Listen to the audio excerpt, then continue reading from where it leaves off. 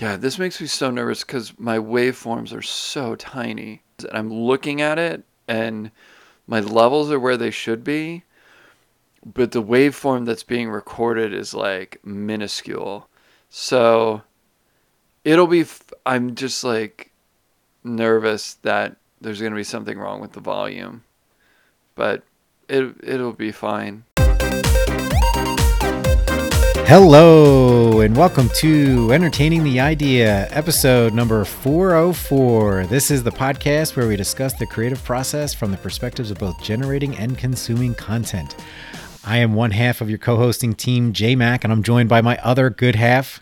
Hey, it's Anthony Hudax. Anthony Hudax. I'm the good half, yeah, you know, I like to butter up my co-host and all the guests that we have on here, man. I know how to work it, man. I got to make you feel good, build up that confidence in you. No, not that you need that, man. I like it. You're a walking ball of confidence. So, yeah, that's all front. I just thought of it as like the good twin, evil twin thing. Like you would be the one with the goatee. I would be the one that's like clean shaven. Until you shave your goatee, and then like we're wrestling and be like, shoot him, and then which is the good, which is the bad. Well, I mean, that whole thing. I guess though you were the one who had the long hair, so I guess that could be the evil one, and I could be the clean shaven one. That's true.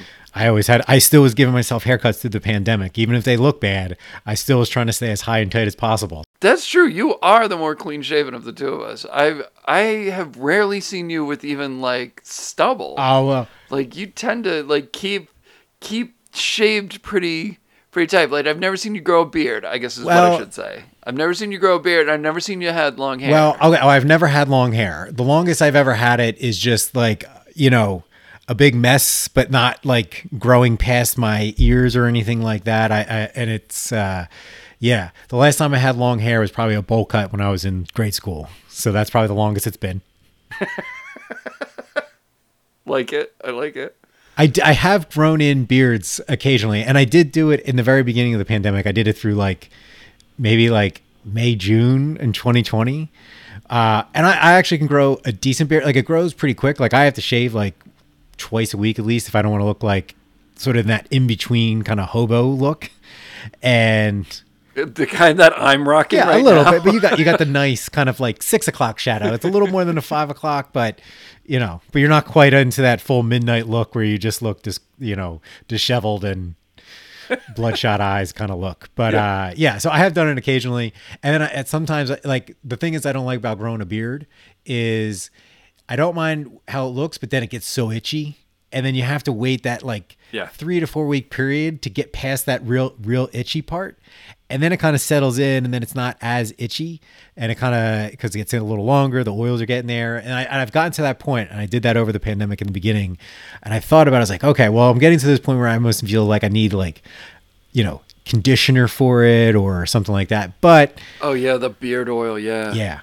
But I looked all into it, and then I was like, you know what? I don't know if I really want to do this. Do I want to commit to that and pay for this and then just have it sit on my shelf for the next 3 years and not actually use it? So then I decided against it. I ended up shaving. My wife likes it better when I'm a little more clean shaven. So I went back to my baby soft smooth skin after that, and I try to keep up with it. Anyway, this has been Beard Talk with John and Anthony. I love how that segue goes from me introducing you as the good half to then talking about goatees and evil twins, and then me talking about you having long hair to me being the beard, not having a beard. I don't know, man. Tangents. They can run wild on us. So anyway, let's focus in here a little bit. It's been a little bit since you and I recorded. Not that anybody might really notice this when these all get released. It might just be all back to back. Yeah. I'm still working on catching up a little bit, but you know what? Once these people are listening to it, that's all that matters. Whether it is tomorrow or if it's 5 months from now, as long as they're listening, that's all that matters. And we try to keep this a nice little potpourri, or a very evergreen potpourri. What am I talking about? Evergreen kind of topic. So anyway, we're here at 404. Tony, hopefully we don't burn down the place. We were talking about in the pre-show a little bit. Tony's got some new gear. He's got a new microphone. Hopefully this sounds okay. Yeah. New microphone, new setup, new studio, I guess. Really got a new house, so Everything is brand new. Got my office set up the way I want it to. So I got my monitors in my bookshelf. So I love looking at your background. You got your guitars up on the wall already. So I got some nice visuals to look past you and see, oh, guitars. I got my cowboy hats over here. I got to be honest, it's a little better than looking at your punching bag that you've had hanging in the background. Yeah, the heavy bag for the past. I know. Now we have a garage. We can keep everything in the garage. You have a dedicated room for your workout equipment in the garage. Nice, big, and spacious. So I know it's great. Yeah, it looks good. It's an official office. I love it. I'm still on my little mobile workstation here down on my kitchen table, but life goals. I want to get there to put on some nice background art for my podcast host. So, well, congratulations on your new home. I did see it, so it looks great and it's awesome. It's exciting. I guess that's almost as big news as you getting a new microphone for this podcast. Yeah, that's pretty much it. There's like getting a new microphone and then buying a house. Like that's the order. That's what I was really excited for. That it goes in. Yes, I was super excited. I was like, oh, you buried the lead of not telling me you got a new microphone for our podcast show, and while I was touring your house, and now I'm super psyched about it. Well, I'll tell you this. The reason I didn't mention it was because I didn't know when the boom arm was coming in, so I didn't know if I was going to get to use it because I didn't have a stand for it.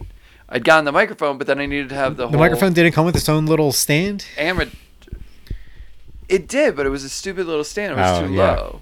So I didn't have the only thing I would have done is I would have had it in my stand-up thing, and then I would just been sitting there like I'm doing like a 5-minute set with when you host your stand-up routines. Yeah well, maybe that made you feel comfortable. You'd be like, it kind of gets you back to your zone of being up on stage and everything. Yeah. That's true. Maybe I should try it. We don't know what Tony's audio is actually going to sound like until he sends the file to me and I start editing it. So I feel like we're living in the era of 35 millimeter film, and film directors don't actually know what's being shot on their film stock, and then they won't know until they actually get it developed in an editing bay, which I know is a David Fincher pet peeve, why he can't stand and he always wants to go digital. So that's where I feel like we are. I feel like we're kind of David Fincher pre-digital video filmmaking. I have to say, to not go on too long of a tangent, but I really do not go understand on a long how tangent? they made films back in the day. Yeah, right? Because I remember, I don't know if you had to do this when you were going through film school, but did you ever have to load a camera mag in a blind, load a camera mag where you put your... I think so. I feel like I did it once. For those of you who don't know what this is, there's this bag, and what you have to do is you put the unexposed film in the bag, and then you put the film magazine that you're going to run through the camera in there too. And you have to do it without looking at anything. Like, you have to just do it by feel, because if you expose it, it exposes the film to light and then it ruins it. So I remember having to do that so many times in film school, just loading that over and over again. And then you would have to do it. And then when we shot our one student film, this was directed by a kid by the name of Dave Zarankiewicz, called Reasons, and I was the cinematographer. And the other thing that I didn't realize is that when you pull your eye away from the viewfinder, it exposes light from the other side, which, once I realized that, worked out great for another shot we were doing in the film that was kind of like a dream sequence, so I could kind of keep pulling my head away from it. A little bit of light leaks coming in there. Nice. Yeah. But I had no idea, and it was one of those things where I can't even fathom how people made movies back in the day when you were just like, well, I hope we got it. Checking the gate really meant something. Yeah, well, that's what I read stories about David Fincher freaking out at cinematographers when something didn't come out as they said it would and stuff like that. He hates it. And so, yeah, life in an analog world, man. Get it. I don't get it. It's difficult. It's difficult, but we're in this new digital era, so we don't have to worry about those things anymore. Even though I do love the look of film, so I'm hoping they keep the tradition alive. All right. Well, anyway, even though we've had like 3 different topic discussions, I did want to still have an opening question here, and this one is pretty easy. So, Sure. Are you currently more into TV shows or movies? What are you watching a lot more of, and kind of like why? I right now am more into television shows, mainly because there's so much that I have to catch up on. Not to go down what we're going to talk about later, but I just started Ozarks. So I end up watching. I just started Ozarks, and I end up watching an episode or two in the morning as I'm exercising.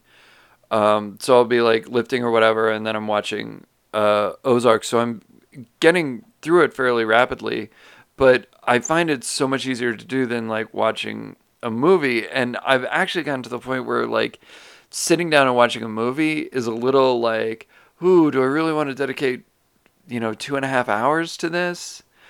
But then, I'll watch like 3 or 4 episodes of an hour long in a row. So it's it doesn't make any sense, but it makes sense to me.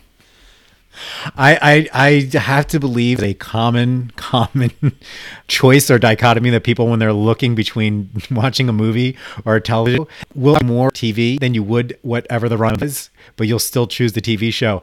There's just something psychological, I think, about the idea that it's broken up into, say, small pieces. Well, I also think it's the way, to talk a little like craft-wise, I think it's also the way that television shows are set up. Like when you're watching a movie, obviously you have, for the most part, to be super general. Like you're going to have that quick first 10, 20 minutes of the movie that's setting everything up and you're like exploring the world and really like hooks you into the story. And then for most movies, you have a lull for about 30 minutes or so as they get the business of things that need to get explained to the audience to like really propel us into the like second half of the movie. Like as all that gets fleshed out, and you really need someone like some very creative writing and very creative directing to make that interesting. But a lot of movies hit that lull in that, second act area that's just sort of like, okay, this is all the stuff you have to know. The part of like when you're telling a story that you're just kind of like, okay, what you got to understand is like Bob's an asshole. All right. So, and then you get to pay it off at the end. But when you're doing a television show, you have to hit the different beats. Like you're hitting the beats so much faster that when you have those scenes that you're trying to set up that information, they're so much quicker. And there's so much less dead space that you're hitting all those like peaks and valleys so much faster that it keeps you more engaged than like watching a movie that's a more immersive experience. Like I just watched The Batman recently.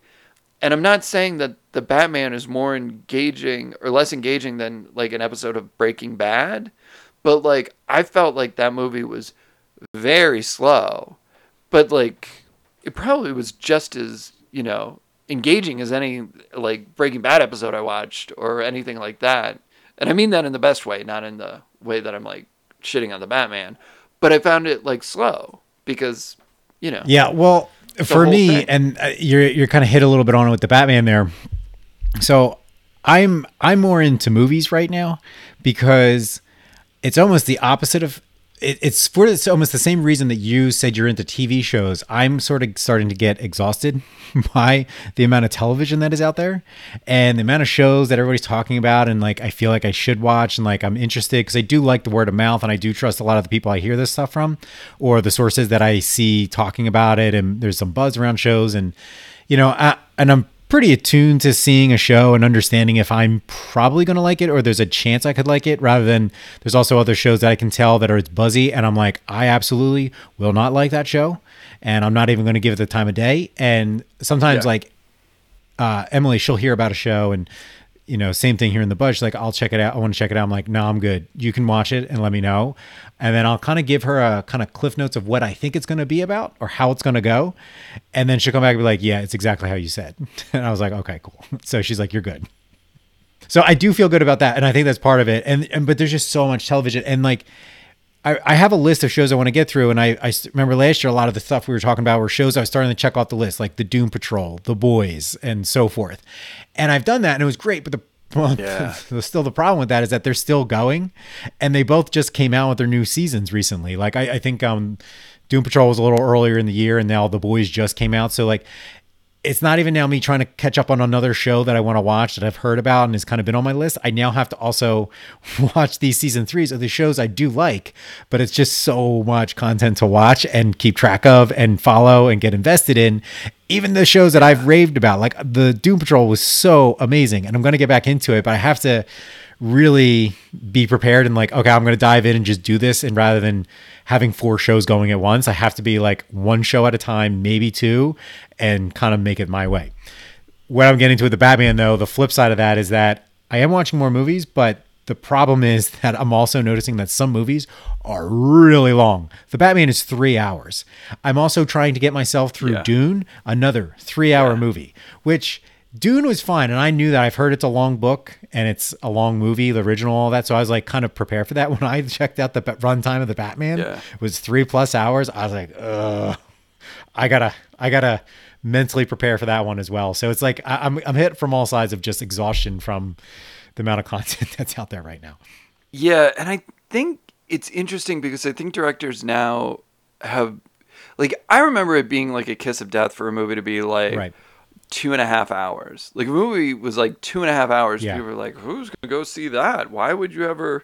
And even when you got past 2 hours, people would be like, what are you even talking about? 2 hours. And now it's like movies clocking in over 3 aren't even that big of a deal anymore. Like, that's just a superhero movie that, you know, is 3 hours and is fairly immersive for 3 hours. You have, you know, all the villains and stuff like that in it that you got to get set up. But yeah, there was the difficult part there, and I'm not against in the general idea of having 3-hour movies and think that that's a bad idea. I'm just at a life phase right now where I don't have that extra time anymore to just sit down and watch a 3-hour movie, which is part of why my frustration is. And it's not that I have a problem with them creatively trying to do that. Like, if I was in my early 20s and having all this extra free time, or in high school when like all I did was just devour movies over the weekends and stuff, I'd be all for it. I'd be like sitting down and let's watch this and let's go, you know. I had a lot more free time in high school and college and in my 20s, where now it's like I have a kid, I have my day job, I have like all these other projects that I'm working on, and I still want to watch all this stuff because it informs how stuff that I create and, you know, and things I want to take and try to understand how people are creating other things. So I want to watch all this stuff, read all this stuff. But fitting in 3 hours of that is very, very difficult. Yeah. Yeah, that is true, and it's harder when you're I think our age and you're sitting at home, because you have to get immersed in the world, but then there's also a million things calling your attention. You know, even if you just like hear like a buzzing of one of your appliances and you're like, I should get that taken care of. Is this gonna like, and then you're like out of a movie. So I get that, but. And I'm also not against, that's the other problem too, is like, I've got that ADD lifestyle too, of just like that itch to check your phone every so often. But I like especially these movies, I do want to like give them their due attention and focus and just actually sit down and get that immersive feeling, where that is with TV, like there is immersive feeling, but it's in a different way, and having it chopped up into more bite-sized ways, bite-sized being like an hour, but still compared to a 3-hour movie, it's the same thing where I could spend my Saturday night. I could have the 3 hours to do it, but it's like, well, I can sit and watch 3-hour episodes, but not at least in the middle, there's kind of an act break. And then I can have 5 minutes of just checking my phone or something, where for 3 straight hours of film, I want to be locked in on it and not doing it. Now, the flip side of that is I have also started just breaking movies down into chapters almost, and just living with the understanding that that's the only way I'm going to watch this, is if I watch it in like 3 segments rather than one full swing. And we talked about this about the Justice League, the Zack Snyder cut, where it took me like 3 or 4 viewings to watch that 4-hour movie. And I'm starting to do that thing where it's like, I'm just looking at movies as books as well, and just finding I'm going to watch them almost in chapters. And I still have a bit of a way of being able to just throw myself back into it. Sort of like you do with a book. It might not be the best viewing experience that I prefer with a theatrical film, but it's where I'm at and it's where we are. So yeah, got no problems with that. the movies that aren't that long, that's the nice thing I do like about movies is get to watch it and then be done with that story and I move on. And that is though actually what I probably should have started off with, why I do like watching movies more is because they wrap up and that's it. Even if they're in like a trilogy or something, you can still kind of get through them fairly quickly, which is what I've been doing. And so I've been just I actually been watching a whole lot more movies than I have in TV because of that big reason. And I just been like, I have so many movies I always still want to see and I can watch through streaming or buying them. And also movies I haven't seen in a while. And I'm just like, that's the best part of movies, like revisiting them and, checking them out again. So. Yeah. Yeah. And with TV shows, I think I tend to pick them up once they're hitting their last runs. Like I know that Ozark just did their last season. So I'm like, all right, I'm safe to watch this because I know it's going to complete however it's done. And sometimes I won't watch a show just because I know it got canceled. Because I'm like, oh, well, they're not going to wrap anything up. So what am I going to do? Be frustrated with everyone else? Yeah, we do that a lot too. That it's a good way to do it because then you can actually at least commit to it and just say, I'm going to binge all 6 seasons and then just be done with this rather than this where I'm kind of caught with the Doom Patrol and The Boys and a couple other shows where I'm actually in it. Right. It is a kind of a nicer way to kind of wrap it all up and be focused on one show. So let's move that on into our watching segment. What a perfect segue of an opening question, though, right into our next section here. So, Tony, what have you been watching? I know it's been a little bit since we've talked, so we could have a lot, but what do you got on the top of your list? I'll say, the one that jumped right to the top of my list is last night we watched Uncharted, which is for those who don't know, it's based on the video game. It stars Tom Holland and Mark Wahlberg, and they set off on this worldwide Indiana Jones-esque adventure to find Magellan's lost gold. So it's a lot of fun. And my daughter, we had seen a stand at one of the stores that had the Uncharted because it just came out on Blu-ray and DVD and everything like that. And she was like, oh, I really wanted to see that. And I was like, that should be coming out pretty soon. Then we just bought it on Amazon Prime. And it was a lot of fun. Tom Holland, right now there doesn't seem to be a lot of people who are young that can carry an action movie. I know that that Edgerton is one of them that's been doing Robin Hood and The Kingsman. Taron Egerton, and then, but Tom Holland very much in this movie was able to effortlessly step into a new-ish type of action hero. Like, it's the action hero that we're familiar with. It's the sort of all shucks, man-child type of thing, but he has this earnestness and naivete that he brings into the roles, which is why he makes such a good Spider-Man. He's able to do that, and the humor, and to have all those just little moments that are fun and make action movies action movie-y. But he did a really nice job. I think he's actually gonna be a fairly good action comedy action star if he wants to do that. So that brings up a great point and a couple questions I have. So first off, my big question kind of with him is that, so I've just actually gotten all caught up on the Spider-Man versions that he's been in recently. So I just actually I saw Homecoming a while ago, but then I just saw it again 2 months ago, and then I saw No Way Home, and then the most recent one, I can't remember.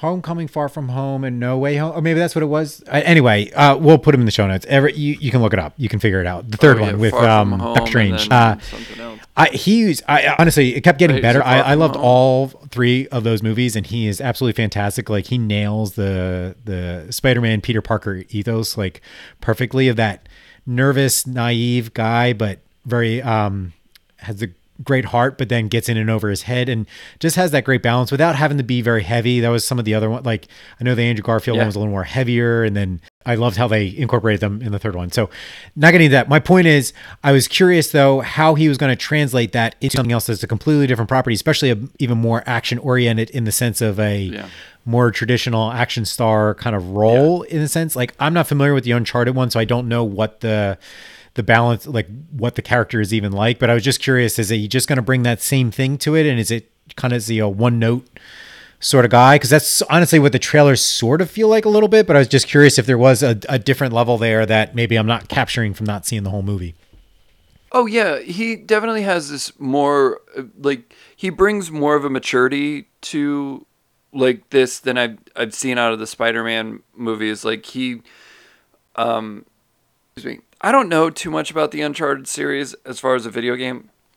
I'm not a gamer. I don't like do a lot of those. Like, not that's two of us. Neither one of us are gamers, and so, and I know that that's a huge entertainment like black hole for me because I just don't know anything about it. I know enough to like say, oh, I know that Red Dead Redemption and Red Dead Redemption 2 are a thing, and Call of Duty, like, but I don't really know too much about it.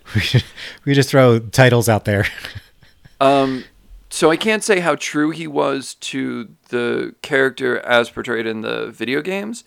I will say, you know, the way he played it from my eyes is he had a very sophisticated way of being. Like, he was a bartender and he knew like all this like history of like the drinks, and he's able to like do the flips and the things and do all the like the flourishes that make the drink look cool.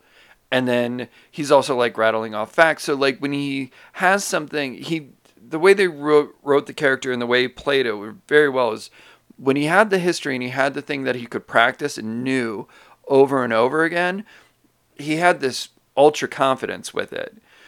When it was something happening to him for the first time and he was like new, like when he gets thrown into this more adventure world that he's not a part of, he kind of gets drawn into it. He's very naive and he's very like trusting, and it's very interesting the way they played it, and it played right to his strengths. I could see him very much playing a much more sophisticated, you know, version of the character that he's been doing. But I also could see him getting a lot of mileage out of the just being the slightly more mature man-child.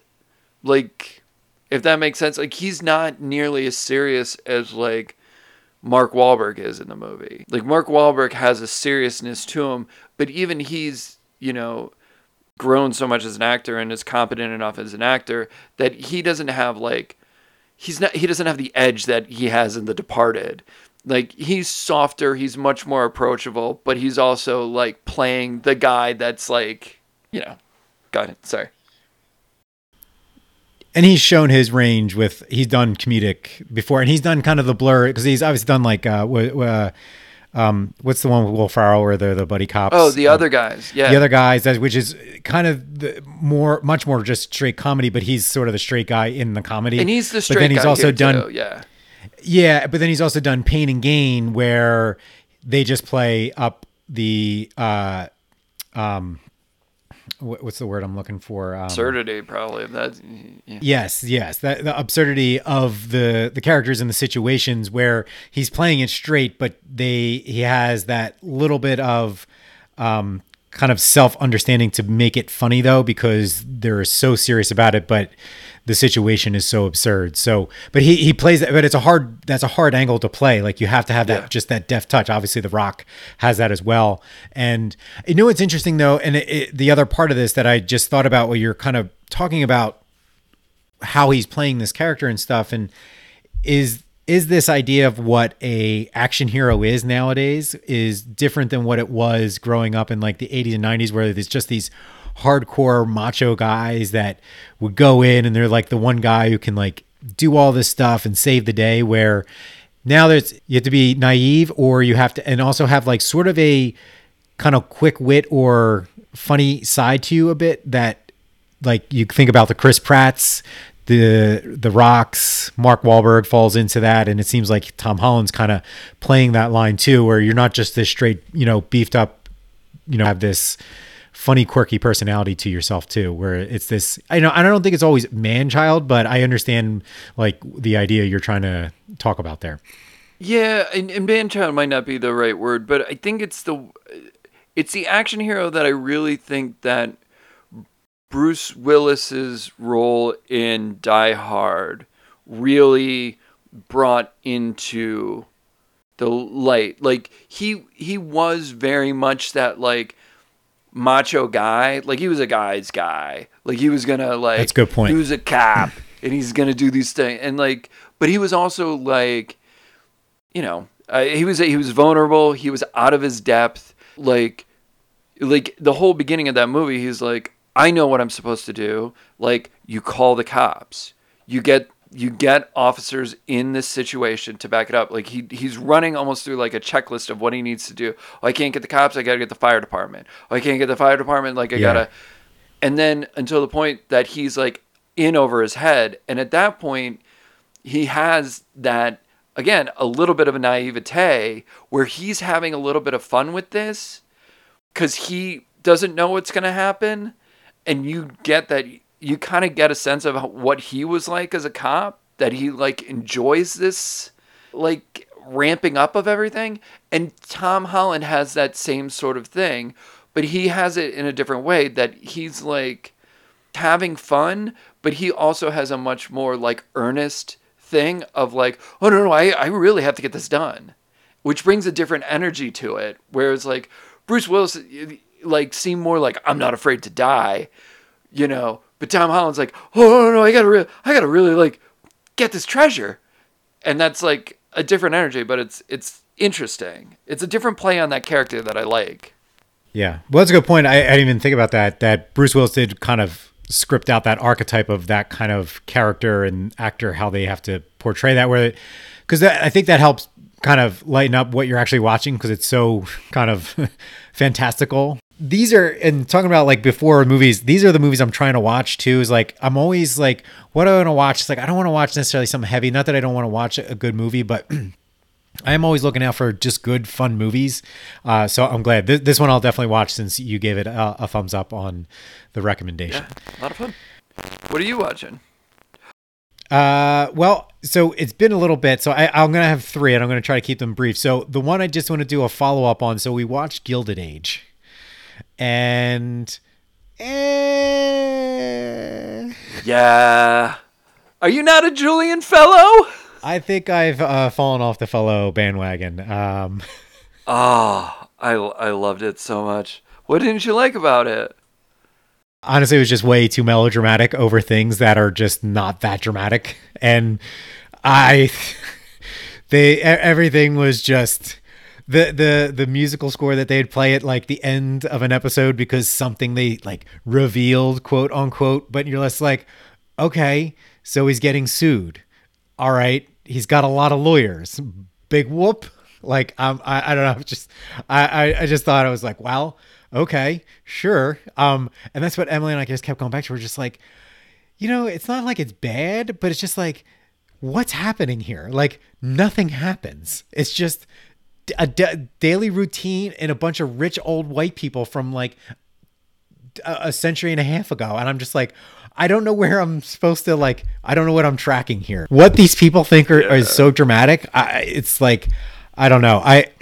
I love historical kind of dramas, and especially when you weave it in, and they do a little bit of that, but they don't do it enough. And that's for me why I guess I'm not quite as enamored by it. And there's too much leaning into this melodrama of just the daily lives of the whatever, rich characters they decided to make up and kind of make archetypes from whoever is in actual history. A few characters are actually historical figures. Mary Astor is like the socialite of socialites. Yeah. And so that's great. And that honestly is some of the more interesting things that end up happening once she becomes a more central character towards the end of the season. Yeah. And I don't know if we talked about this, but I think I did see the one episode, and I think we talked about it before, where I just thought Carrie Coons was, maybe not. I thought Carrie Coons was miscast in this show. I loved her in The Leftovers, but I just think this wasn't the role for her. She's much more, because she's a theater actor, which I guess in a sense is kind of counterproductive to what I'm going to say, is that like she has a much more nuanced acting style, and like really when it's like, and that was Leftovers, like everything was very personal and nuanced. When it was this big outlandish tit for tat kind of stuff, and I don't know, it just didn't seem right. I thought some of it was miscast, other roles too. So I just, it was one of those things, but not that we didn't not enjoy it. Like we finished it and it was just like, all right, we'll get through it. And it was fine. Questions of like, do they really just party until the break of dawn? I was very confused by that at the very end of the season. What else are they going to do? I guess not. The biggest pet peeve I had, though, of the whole show was this idea of electricity. And while everything looked like it was lit as if I was sitting in my living room right now, or they had a major film crew behind the scenes lighting everything, yet somehow it was only powered by candles, the dichotomy was breaking my brain. Yeah, and there's a couple times that we had actually made that same comment, because it would have to be gas lamps that would be running. And the idea, two things struck me. One, the idea that you have gas lines running all over your house. Like, you could just see how, like, things burnt down all the time. Like, I could totally picture that. And then people being like, well, is electricity even going to be safe? And I was like, your whole house is a bomb. I don't know. Like, so I do get that. Well, just because like in the kitchen of the Russells, they have the brand new fancy place, and honest to God, they have light fixtures, and I'm like, oh, I guess this is electricity, because they look so bright. You don't see like a flicker, even if they lit the scene and fine. Like I get the idea of suspension of disbelief to make this look right, because like I don't want whatever that Stanley Kubrick movie was where they just literally did it by candlelight. With Stanley Kubrick, what is that movie? Barry Lyndon. Right. That was the movie. Barry Lyndon. Okay. Oh, anyway, right. We don't have to do that. So I get that, but like the set design of that, it didn't even look fake in the sense of like, oh, you can tell those are like flickering lights of a gas lamp or something. None of that. Like they were so bright. I just figured, oh, I guess they do have electricity now. I know we're in like 1870s, I think, and I'm like, I don't think there's electricity, but I don't know my history good enough of like when this stuff for rich people was available. So but then we have a whole storyline with it later on, and it's just, I was like, all right, whatever. It's like I chalked it up. I was like, I don't care. It's just like once something else isn't very strong, you start nitpicking all these other things. That's all it is, and it's just a nitpick. It's not breaks the show. It's just one of those things. Yeah. No, I will actually agree with you 100%, and I am a tried and true Julian fellow, and I will make that the name for his fandom, that they're Julian Fellows.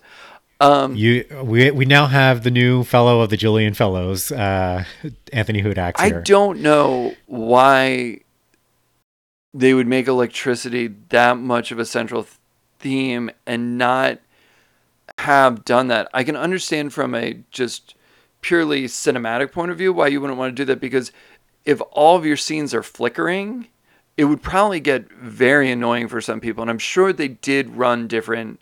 Like, I don't think it was something that was done without thinking about it. I'm sure there was a creative decision of being like, look, if everything is flickering like that, or we have to shoot everything so dim, it's not going to give the effect that we want to have the effect. That being said, I don't know why you would have then this revelation of electricity in this moment that's supposed to be a huge awe. And it doesn't even change the way everything looks after that. No. And I will fully agree with you on that point. But one of the things that I like, and I think Julian Fellows does really well, is he kind of shines a light on the prejudices of the time, and how the prejudices of the time are so important to these people that it informs everything they do, including the way they interact with everybody in society. And at the end of the day, it doesn't matter. Like, you're watching these things and you're like, this is silly. Like, you're a rich person and here's another rich person. And like, you guys aren't even competing to be wealthier than each other. You're just disliking this other rich person because they're newer at being rich than you are at being rich. And it's one of those things where, the nouveau riche versus the old money, and it doesn't matter. But then it's very easy to draw those parallels to prejudice that people have today, and to realize that in, 100 years, 50 years, sometimes, even in 10 and 20 years, these prejudices that people are holding on to that are building their whole identities around in a lot of ways really don't matter. And it just ends up looking silly. And I think being able to step back from that and look at the world in that perspective of being able to be like, like, I wouldn't care if I was rich, whatever. Like, I just wouldn't hang out with other rich people or whatever, it just is I always appreciate that perspective. And I think Julian Fellowes plays on that better than a lot of other people who do stuff. And to make this point, only because it'll come up later in something that I'm going to talk about, I get that some things just hit for some people and some things just don't. And Julian Fellowes, the way he does his period pieces from like the English Game to, Downton Abbey to this and, other stuff that he's done, just works for me. Like, I find it entertaining. I like the pattern of the way he has people speak. I like cinematic way he like tells the story. I like it. I really appreciate it. So it's the song that works for me. All right. Well, I'll make 2 points on that and we'll wrap this up. So the one thing off of I agree with you that it was interesting to a degree of the, taking a look at this wealth divide between rich and rich but more of the social aspect of it rather than, monetarily. And I get it. And I appreciate, I get what you're saying. And then you can use that as a kind of lens to view other things through all of the decades since then. And even now you can apply that, and how any given thing is looked down upon by the establishment and thinking that it's amateur hour or they don't deserve to be here or this and that. And I appreciate that. My one problem with this, and this isn't only this show, and I've started to notice it on these historical ones though, is how you a lot of the times have the older crowd though, in the sense of just age-wise, always looking down on the younger people, and the younger people are like, yeah, but it's the fresh, it's the new, and it's like, you're just so old and stodgy. But then I think, but then you're going to be the old stodgy one in just about the next like 30 years. And so what are we really learning here? Because you think you're being progressive, but then you're still going to hold on a lot of biases that are really bad and going forward in the next generation that we're already aware of because time has passed. And on that idea, because they don't really address that, and I don't know how you necessarily will, except that I don't appreciate then this idea that, the young people always know, yet those young people still are holding a lot of really bad biases that will continue on through the next few generations, that we've done away with a lot of them by now, but not all of them. And we're still in that cycle. So it's not addressing that. And I started thinking about that, and they do touch on some topics that are very good. And, with having the Black family and also showing that a lot more, which doesn't get as much play on a lot of these historical shows. So like, when she brings the shoes, that was the best moment.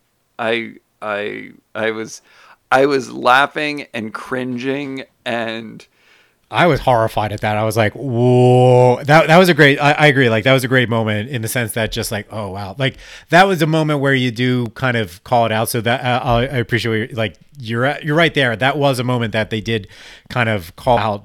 You're not as progressive as you think you are. Oh yeah. And they didn't, and my favorite part about that moment was they didn't back away from it. Like, that could have been a scene, like a beat, and then like done. Yeah. And they sat in that for so long, and it was so uncomfortable. And it was so like everybody was just like all the pretenses were dropped, and you could just like see like people looking at each other like, what? That was one of those moments that I'm just like, yep, he does that. He does moments like that really well, and I appreciate it. Well, look, I think part of the problem for me too is that it's hard when you come from an established show that was such a hit, and I really genuinely enjoyed Downton Abbey, and I think it's hard, and I try to be as objective as possible, but I can't. You know what I mean? Like sometimes you pull the baggage with what he previously has done, and you have expectations of him to do similar things, and Sure. and it's it's a dichotomy of creating stuff and viewers viewing things of like, you have a hit and you did a certain thing a certain way and you want to do something new, but there's expectations that are coming along with it from the old thing, where you're trying to drop those expectations, or you're trying to push past those expectations and do something different, but while also somehow giving some sort of, not fan service, but meeting them sort of halfway some way. And I almost feel he didn't. But that's partially on me too as a viewer, and I'm aware of that. And that's why I'm not like saying this is bad. And it's just for me, didn't quite have the charm that Downton had. And I think in the end, but sure. Again, that just might be more of a me problem rather than a him problem, in the way he did things. It felt like he got a whole bunch of HBO money. And I sometimes think that's a creative impediment, where all of a sudden you're given creative free reign and free budget. So like you can do all these wild, like really grandiose kind of spectacle looking scenes. And I sometimes think that's a detriment. And I think there's parts of that in this. So again, I'm not saying it's all bad. It's just, that's my perspective of it. But again, it could be me just carrying too much baggage from Downton Abbey and wanting that again, rather than allowing him to grow and try a different story in a different way. So in a different style, and that's a big thing. It's just stylistically very different in many regards, because it's a BBC show versus a very glitzy HBO show. And there's just not as many likable characters. And it's very clear who you're rooting for in Downton Abbey. And in this, if all of those people get destroyed, like there's one or two that you might feel bad about. Everybody else is like, they're not great people, which is something very different from Downton Abbey. And I'm thinking that might have been one of his impetuses to tell a story like this, to kind of, he's got a sandbox that he likes to play in, but this is definitely like, oh, I'm going to move to the other side of the sandbox, and try something different. Or I'm gonna go play in that dirty sand, that gritty black sand, not this nice fine powder sand. That little more rocky sand. You're gonna go over there by that busted bucket where there could be like shards of broken plastic. That's where I'm gonna go. That's where I'm playing, in this sandbox. All right. So anyway, I mean, look, if you like grand, pompous spectacles, I mean, it definitely fits the bill on that one. So like, there's things to like. And if I think Tony, you're in your kind of lane, you're really going to enjoy it. So I'll just briefly mention this one. So I also watched Death of the Nile recently. That's the Gal Gadot, Kenneth Branagh, Agatha Christie remake. I gotta say, I really enjoyed it. This was just a fun, easy movie. I thought I enjoyed this better than the other Kenneth Branagh, Agatha Christie one of Murder on the Orient Express. Murder on the Orient Express. I feel like he learned lessons from that, and I only watched that once, but I remember not really enjoying that, and I felt like it took itself too seriously as trying to be this big Agatha Christie current modern version, and really like went too far into that and being serious. Kenneth Branagh movies can kind of be. I thought he kind of learned from it, and I actually think they pulled back from that and a little more whimsical, a little bit less, serious, and they kind of knew what they were doing, and it's just had a little more fun with it, while still having some interesting parts to it. So if you're not familiar, it's just the Agatha Christie book. It's about a newly married couple on their honeymoon in Egypt in the 1940s, and they're stalked by a former fiance of the groom's, and they have a whole entourage in tow, and people start dying off, and sure enough, Hercule Poirot is there as a guest, circumstantially, and he starts to solve crimes as he's wont to do in these situations. So it's not more that he finds the crimes find him. So I think the lesson of all these movies and these books really is don't hang out with Hercule. He's not a guy you want to be with, because if you do, you're good chance you might die. Yeah. I like this one too. There was things that I didn't particularly like about it. I didn't think the mustache needed a backstory. I was a little confused as why we started with the backstory of the mustache. But after we got past that, I was a little more like into just like the ride of the movie, and I thought it was fun and fine. Again, like different strokes for different folks. I'm not a big Gal Gadot fan of her as an actress. I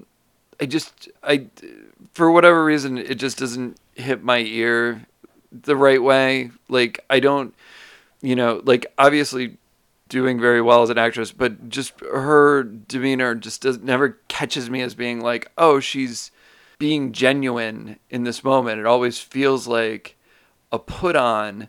So roles where she's having a put on, like where, something like a Red Notice, I enjoy her a little bit more in, because I feel like that works with what's happening. But she pulled me out of this so many times where I was like, oh. But again, that's me. And I just like Julian Fellows doesn't work for you. Gal Gadot just never like works for me. Well, don't tell Emily that, because she is a Gal Gadot super fan for her portrayal as Wonder Woman. So Wonder Woman, she was good, because again, she's like kind of lying and kind of naive the whole time. So it's like, oh, she's just being very disingenuous right now. Well, I just found it was to me, it was just like a fun murder mystery, and it played into the genre, and they weren't trying to rewrite the whole rule book of like what you should do. And they just kind of played it by the book, and they just it's more of just an updated feel. I thought it looked really great, because they really went this high saturation stylized look to it.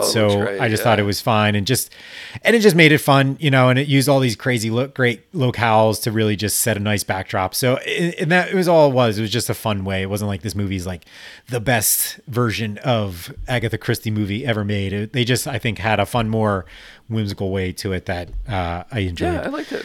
Like I said, but barring those two things, I liked a lot of the side characters. The side characters were my favorite. The storyline with the blues singer and her daughter, I really liked. And her daughter, that's the one from Black Panther, right? Yes. That's I forget her name. I'll have to look it up. But she was fantastic. I enjoyed, that was part of it. I think I liked the Hercule, kind of his actual own sort of side story. Yeah. And that kind of got weaved in with the blues singer and stuff. And so like, that's almost part of why I liked it a little more, because then he wasn't just this know-it-all. Like, he actually had a little bit of depth and like sadness to him. So then that, I guess, why I enjoyed him a little more in this one versus the first one. Felt a little bit more of that.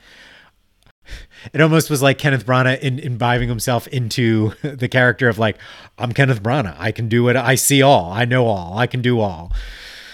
But anyway, yuck. We all love Kenneth Branagh sometimes, but it's all good. Anyway, moving on. So the other one I just watched, and I just was just finishing it up, is Only Murderers in the Building. Have you seen it yet on Hulu? Yes. I still only have 2 more episodes to watch, but I up to this point, it has just been really, really great. And again, this idea of fun, easy kind of shows and movies is something I've just been like trying to search out more recently. And this really just hits the bill. In addition to obviously like murder mystery, I enjoy that. I'm not as much of a true crime person, but I like how they're playing, doing a whole sort of, play on the true crime kind of trend right now, and sort of having fun with it while also playing into the whole genre itself. So it's doing that, hanging a lantern on it while actually also playing true to it. So I think it's kind of a nice satire in a way where it's almost an homage, yet also kind of calling out all of the tropes that come along with it. Yeah, I really enjoyed that whole series. I had seen the ads for it and I didn't really think too much of it, but I really liked Steve Martin, so I tend to watch what he does. And then, Martin Short is great, and then Selena Gomez was amazing in it. And I thought the three of them together were very fun and a great comedy trio. Like, it's essentially the Three Amigos, only they replaced Chevy Chase with Selena Gomez, and I'm kind of in on it. Like, I'm with it. Yeah, it worked. They just kind of nailed it. That's funny. I didn't even think about the Three Amigos because those two were in it. That's actually hilarious that Chevy Chase got replaced by Selena Gomez. So, and it's all for the better. Yeah.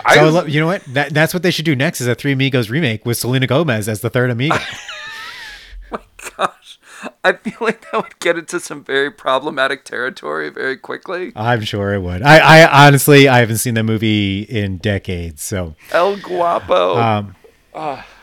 Well, anyway, so I guess I should also just start. Only Murders in the Building. It's on Hulu. Stars, Steve Martin, Martin Short, Selena Gomez. Oh, it's pretty much this homage to true crime murder mystery podcast and podcast overall. And it's about these three residents of a New York apartment building. They don't know each other. We're all fanatics of this true crime podcast. But when a murder happens in their building, they all team up to try to solve this crime.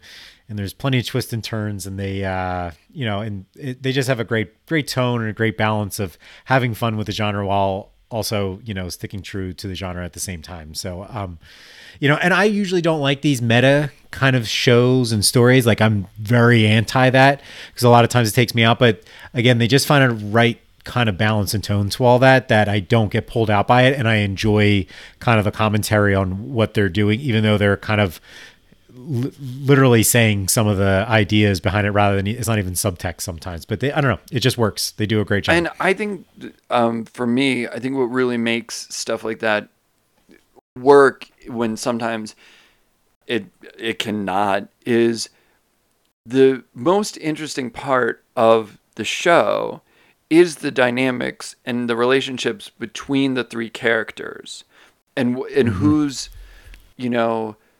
on the in and who's on the outs and what their motivations are and what they're trying to do. Like, that's the most interesting part, and that keeps you coming back. So if you did not hang this on the podcasting world, this had just been like a straight, these people discover a murder and they all are just interested in like have this very, tried and true gumshoe noirish thing of like, there's been a murder, now we're tasked with solving it. It still would have worked. The idea of hanging it on the podcast just adds this like fun to it so that we get to have a little bit of fun along with them, but it doesn't rely on that for the story to work. And I think that's the thing that so many people miss when they try and do like lampooning stuff is like, if that relationship between the characters and the story isn't interesting, making fun of something else will not make it interesting and won't make it work. I don't know. That's what I thought. That's a great point because the three of them, it's more about the relationship and how they're building a friendship over the course of the season.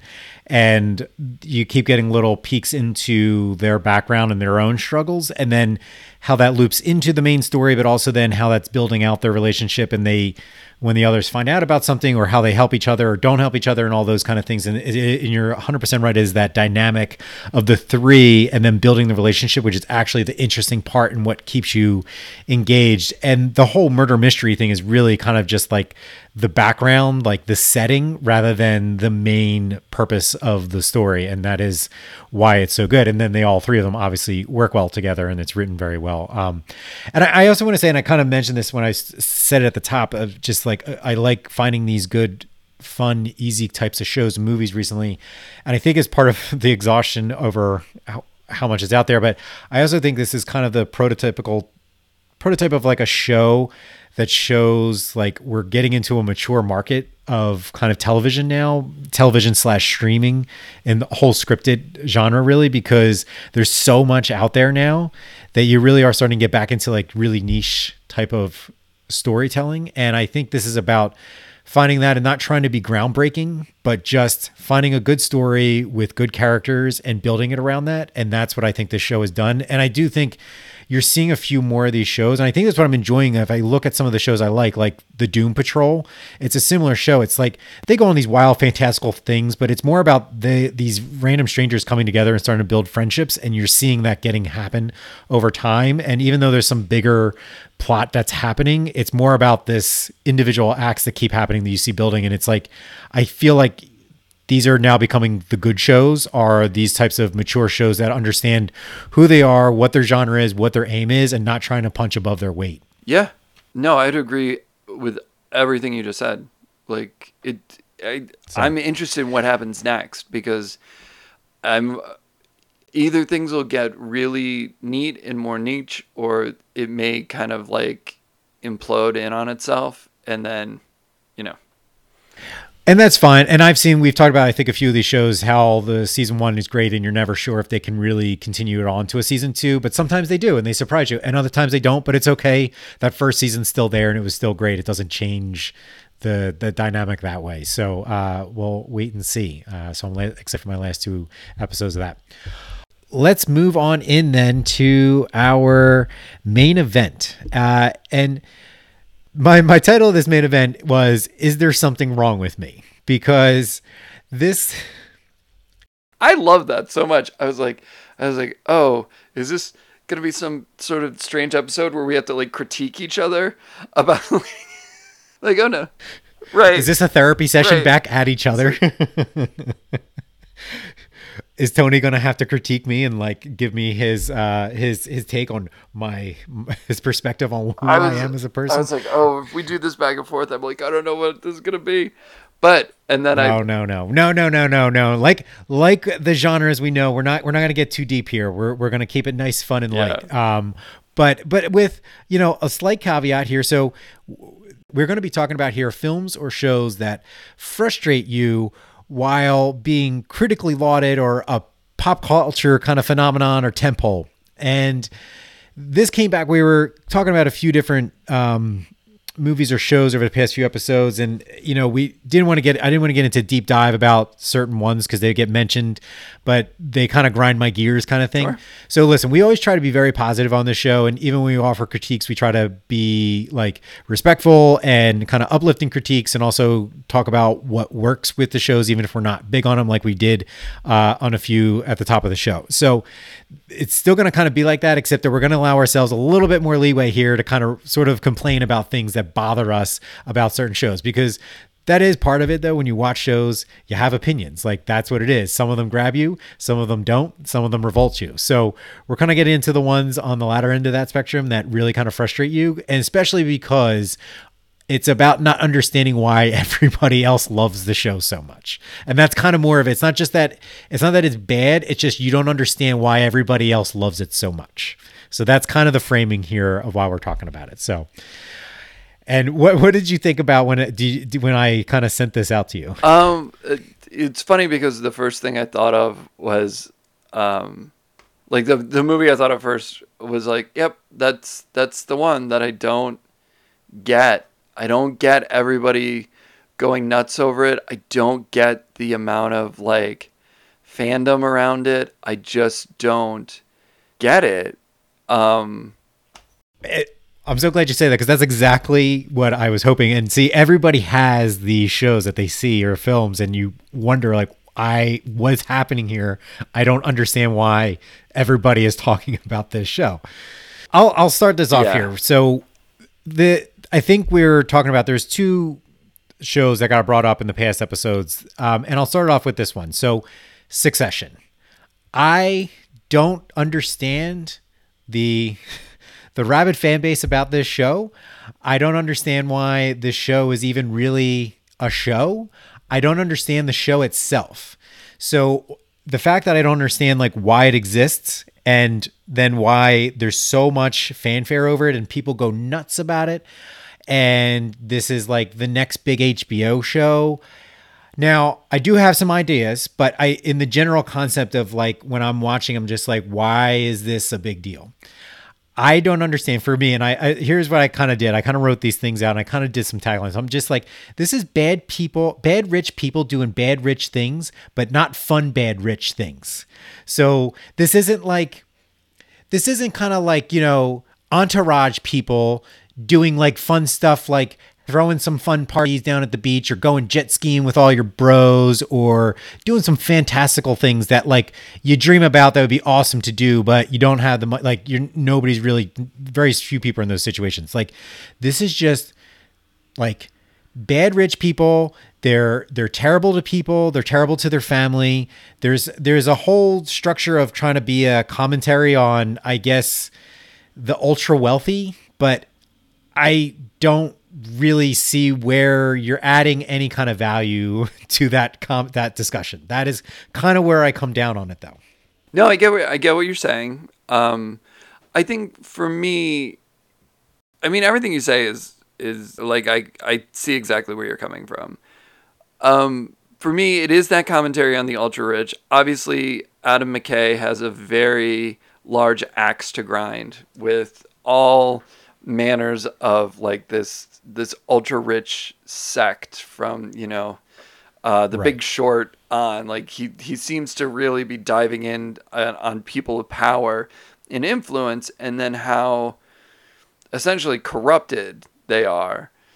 I think that's a lot of what Succession is. I think that's a lot of the appeal, because you're constantly watching these people who want something never get what they want, and there is a little bit of Schadenfreude there.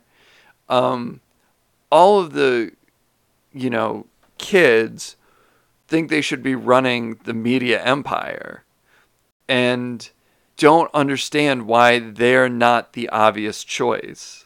And I think that sort of dynamic, and played for the comedy that it's played for, is a lot of fun. Okay. No, see now, Okay. I had this, and I was like, I had to put foot down on this. Do not tell me this show is a black comedy. I refuse to accept that this show is a black comedy. This show does not have black comedy framework to it. I refuse that. That is like, it's a very dark comedy that then shines a light on this sect of life in American culture, and I refuse to believe that, because to me, it was about being a drama. That's what the show is. This show is a drama. I guess that's part of the thing. I come into this is a drama that is going to look at the different dynamics within a rich that's owned by a family. So then you're going to be able to have all these different types of personalities in here that then you can kind of use as caricatures of real life people and how this stuff happens. And composite characters is more of what I'm looking for. Composite characters of a bigger, wider system of the ultra wealthy.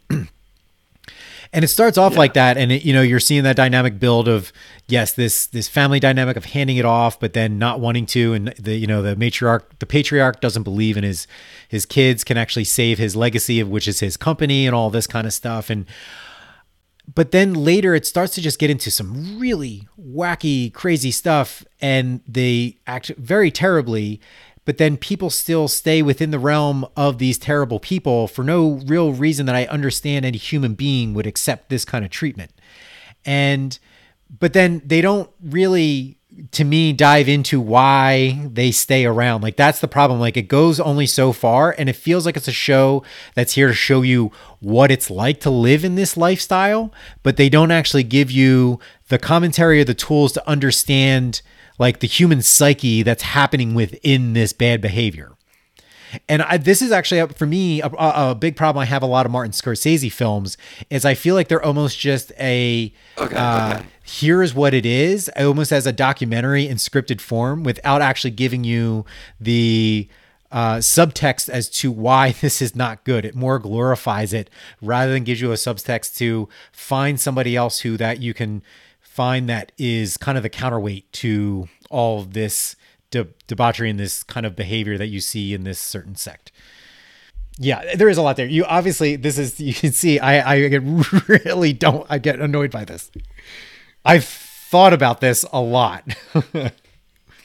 Yes, to start with where we agree. Yeah, I think that you could go definitely more into the psyche of some of the side characters, some of the more employees of the media conglomerate. To be like, why are you sticking around? I mean, obviously it's the money and the power seem to be the thing that really holds most people in that circle. And when you're dealing with this like inner circle, being a part of it, having that money and realizing that right, none of those people would probably be able to do anything once they leave that company. Like, they've all been tarnished so much at this point. It would be like they're going to have to retire. I think that sort of specter of like this being the end of your career. This is the peak of what you get to do. You're not going to do anything else. So being close to that power, I think, is very much one of those things. I think there's a couple characters that are much more like open about that. I think the Greg character is a good one for that sort of moral barometer, as he like is coming into the family and is trying to understand how loyal you have to be in order to get stuff out of the family, and who to be loyal to and who's a joke and who's not. And then his James Cromwell, his grandfather, played by, I forget his first name, Cromwell is his last name.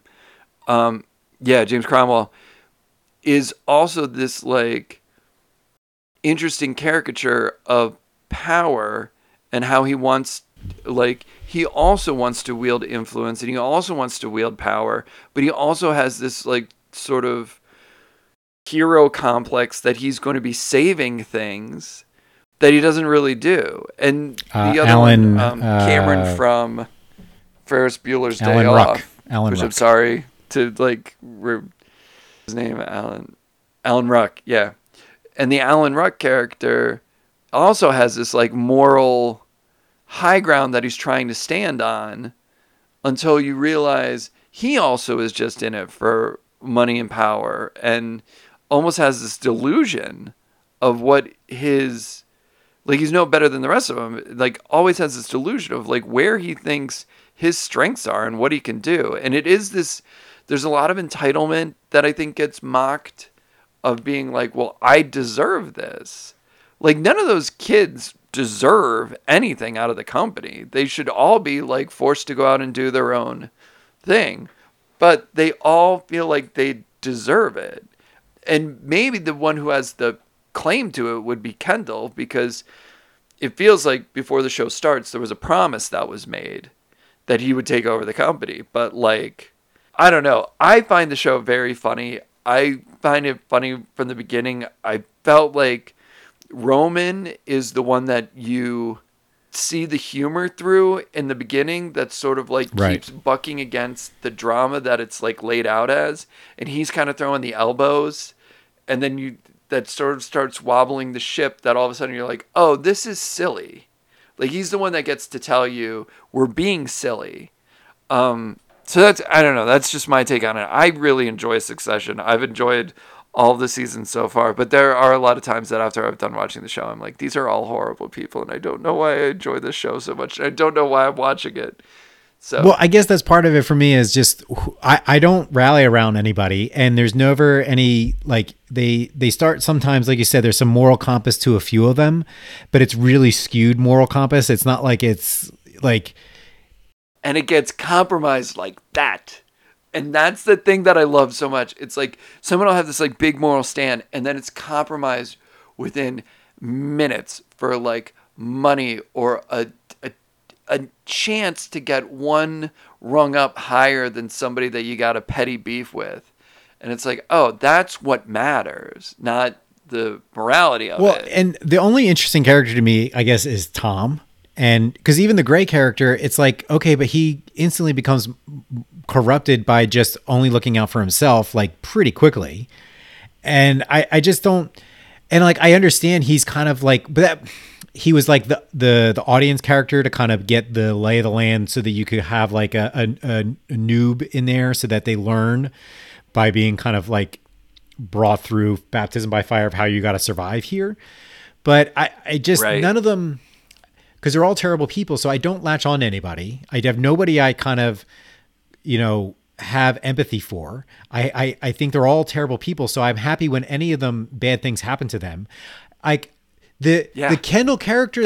Hold on to that feeling. Hold on to that feeling. That's the feeling I think you're supposed to have during that show, is that joy when they get denied something. But then to me, it's like, but what is the purpose of my show with the show then here? Like, what is the end goal here? Because I'm not following anybody. Like, in the end, fine, sell it and don't give it to the kids. It's probably the best thing to do for the company. So who cares? Like, that's, I guess in the end, I'm still just like, who cares? I guess part of this is that I find this type of topic very interesting, and I followed it for years since all that stuff in 2008. I've been like, I've read some books. I've watched a ton of documentaries. I'm always reading the news. And so like, I've got a good grasp, and this has happened before, I think, where I have a very good grasp of a certain, area of life or a certain type of, circles. And like, this whole ultra wealthy thing has always fascinated me. And sure. So I have a background understanding already, I think, going into this, more maybe than the general viewer does of this show. Okay, yeah. So, and like, I feel like I have a cursory interest in it that Adam McKay does too. So, which is maybe why I enjoy his shows. Like, I enjoyed, like we've talked about this before, The Big Short, and his most recent one, Don't Look Up, as well. And even the Dick Cheney one wasn't as great, but it still had elements of like, holding power to account and looking at how they manipulate things. Sure. He's also only an executive producer. I think he wasn't even the showrunner on this, and I don't think he's at best the co-creator. I think he's the one who helped bring this to bear, and it's as executive producer. So it's not like this is necessarily his show. It hits in his wheelhouse, so he made sure it got made. So, because it doesn't have all of the Adam McKay fingerprints necessarily over it either, and that's part of like, I guess the problem with me is that there's no satirical current commentary on it that a lot of times happens in his movies, then this is a very offbeat dark comedy for me that it doesn't fit in my framework of what a dark comedy is or a black comedy. Yeah. So and a lot of the episodes, I'm just like, what is happening here? Like, they're all just going around bantering and trying to negotiate. And it's just like, I don't care. Like, none of this is all boring stuff. And then they just make fun of each other. I'm just like, I don't know what's happening. So that's my issues. There's like, it's a lot of things, and it's a lot of small things that build up. And I do understand though, that it might be because I have a bit bigger background of understanding this world, that then none of this is new to me, and so there's no new ground covered, and so then it's boring to me. Right. So that there is that possibility. I also think this happens too, is this type of thing is interesting to the type of people, like there's been a couple articles about this, how this show doesn't get as much viewers, yet pop culturally it's bigger in the zeitgeist than Yellowstone is, which gets way more viewers, but isn't quite as considered a hit or a pop culture phenomenon as Succession is.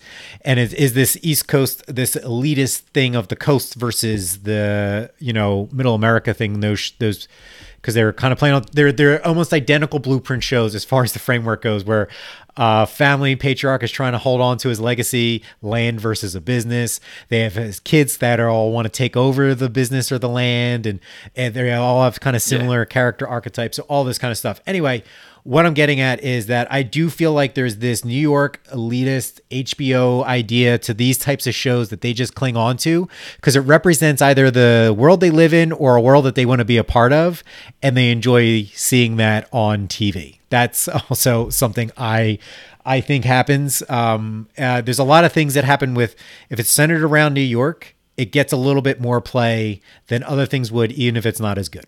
That's a personal viewpoint of mine. I think happens sometimes in media and films and television shows. So, yeah, I wouldn't disagree with that. I think stuff set in New York gets a little bit more. I mean, New York's the biggest media market. LA is number 2. Stuff set in LA is LA. I mean, there's the whole thing with the Oscars that, the industry loves watching movies about the industry.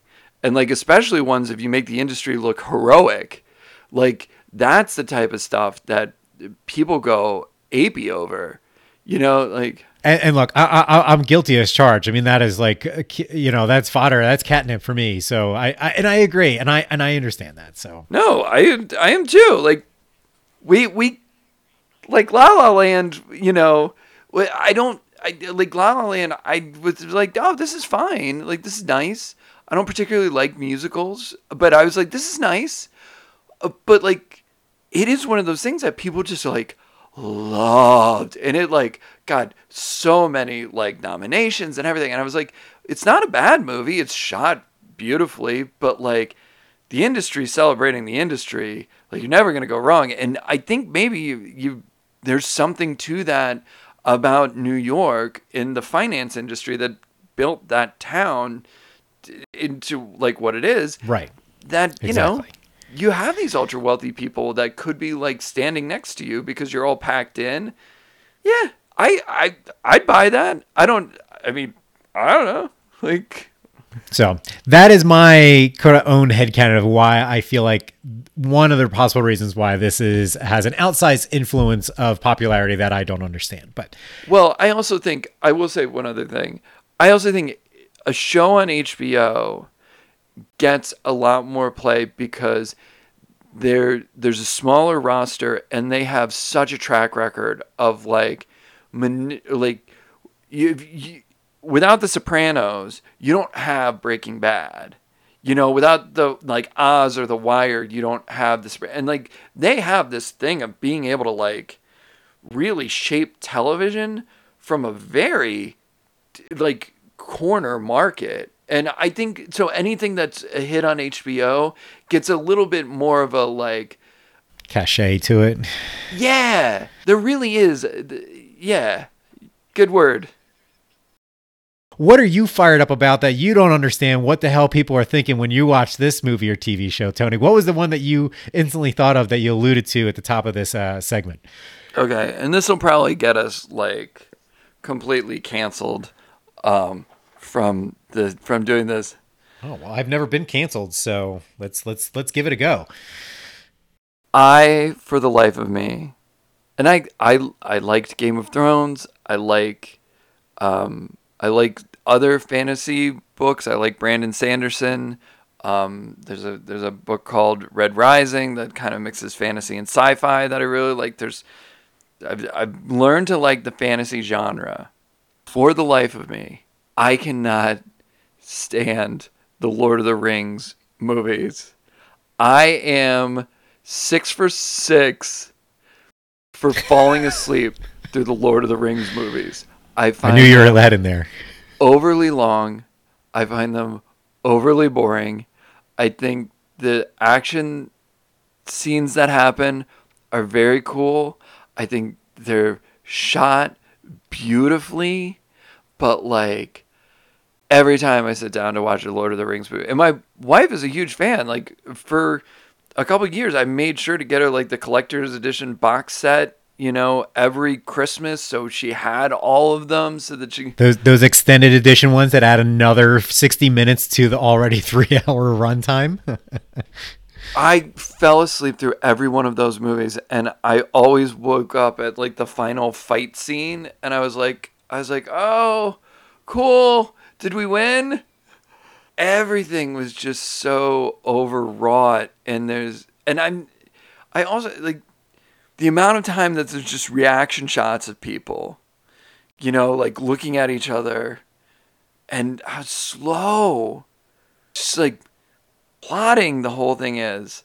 I could never get into them. I never understood them. I never understood why the story was lauded as this great thing that it was. I don't get it. I understand. I gotta be honest. I am very surprised at this because you're the one who was into fantasy and has read several fantasy series, and I don't read much fantasy series, but I will say I thoroughly enjoy the Lord of the Rings movies, the original trilogy. Now I have not seen the new 3, the Hobbit ones. I have not seen those, so this is only on the original trilogy.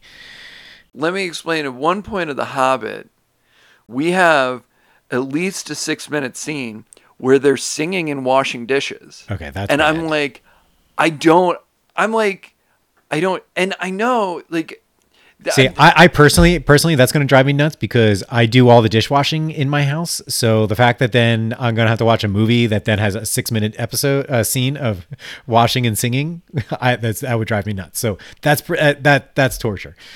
and the thing is, I've watched enough movies that I know this has to be some sort of Easter egg and some sort of nod to the fans about something that's in the books, because it's so out of place and it's so weird. And I'm just like, they all get together and they eat and then they do the dishes and they sing. And I'm like, guys, you have not hooked me into this movie at all. But by this point, I think it's number like 5 or like 4 or 5 in this series. So like, I guess I'm the asshole, but like.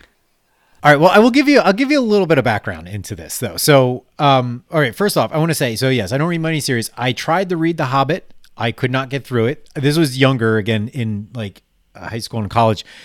J.R.R. Tolkien, the way he writes, it's very extremely detailedly descriptive of everything that's happening. And like he writes about like the leaf and how the leaf looks and shimmers off of the sunlight in this forest. And like it gets into that kind of stuff. So like it was hard for me to get through. But so the original 3, I think, are good. I really think they're great movies. I think they're fantastic. A lot of people do. They've won Academy Awards. Like, yes. Well, they won Best Picture. The final one won the Best Picture. Right. I'm in the wrong here. I just don't know why. Well, here's this. I'll say this. I did not like the first Lord of the Rings movie. Like, I thought that one was boring because they were doing a lot of setup and a lot of talking and not a whole lot happens. Like, they just barely start the journey kind of by the end of the movie. I was just like, ugh. But then once we get into the second and third movies, especially with those fights, those battle sequences at the end, I mean, again, talk about being a sucker for something like epic battle sequences. I mean, and that set the bar for the next forever. Like you can't have a battle sequence now if you really want to be like considered classic without like that but it raised it so exponentially high off of what we've ever seen. I think that's part of like the lore of those movies, especially the last 2. I get it. Listen, it won awards. I just fell asleep through all of it. And maybe if I rewatched them like on a wild amount of caffeine first thing in the morning, right after I wake up, I won't fall asleep, and then maybe I'll get it. But I can't. I watched them in the afternoon. I watched them at night, and they put me right to sleep. Well, it's maybe a problem is that, you were in your old place and you guys probably had your nice, comfy, broken in couch that you could probably fall asleep on, even if like there was a marching band going through your living room. Where you got a little bit of the new furniture. It's a little stiffer. It hasn't been broken in yet. You got all that nice air. You got that nice light coming in through your living room now in your new house. That'll all help to keep you up a little bit. So I don't know. They're very long movies that if you don't like them already, I can't imagine you wanting to rewatch them. So I don't blame you. I'll give you that one. That's fine. All right. So let's move on. So we'll go a little back and forth here. So the next one up, which was the other reason I spurred this list, and I talked about it briefly, and I'm not sure yet if you've seen it yet. The Power of Dog. Have you watched this movie yet on Netflix? The Benedict Cumberbatch, Kristen Dunst, Jesse Plemons movie, and Jane Campion was the director. So have you seen it? I have not. I've heard it was really good. I remember it was not up. I heard that a lot in conversation with Drive My Car. Not that they're the same type of movie or anything like that, but just that those were 2 movies that I were hearing about at the same time that were phenomenal and people were really liking them. But I haven't seen them, so I don't know. I'm not going to be a lot of help in this conversation. We did watch Power of the Dog because this was the buzziest movie going into like Oscar season. This was like the front runner. So I was like, okay, and like we talked before, when there's the buzz going around, it's like, okay, this is why I still like the Oscars, regardless if they're televised or not, is because it kind of creates a framework of like, here's some buzzy movies that people are talking about that they're considering to give an award to. But just the fact they're even being nominated and have buzz, I think is like great. This is kind of like filters out like what's some good stuff that's been going on that the rest of the industry likes. I watched this movie. My wife and I both watched this movie together, and for the life of us, couldn't understand it in the sense of we get the plot of the movie. Like it's not a confusing plot. Like we get it, but we're like, but why is it even a movie? Like, why does this story exist? Like, what are we getting out of it? So the basis of this for me was it's a grumpy old dude in a bad mood because his lover died and he's alone. And he's just a grump to everybody. And it's like, okay, like, I get it. That's sad.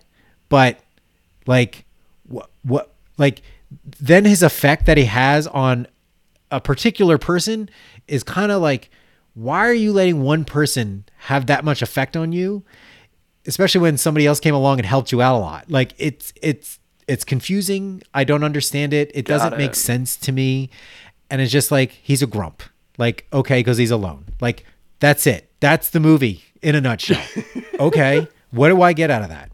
Great. Yeah. I'm grumpy sometimes. I get mad because I get over it and I get in a better mood. I got friends around, you know. It's very frustrating.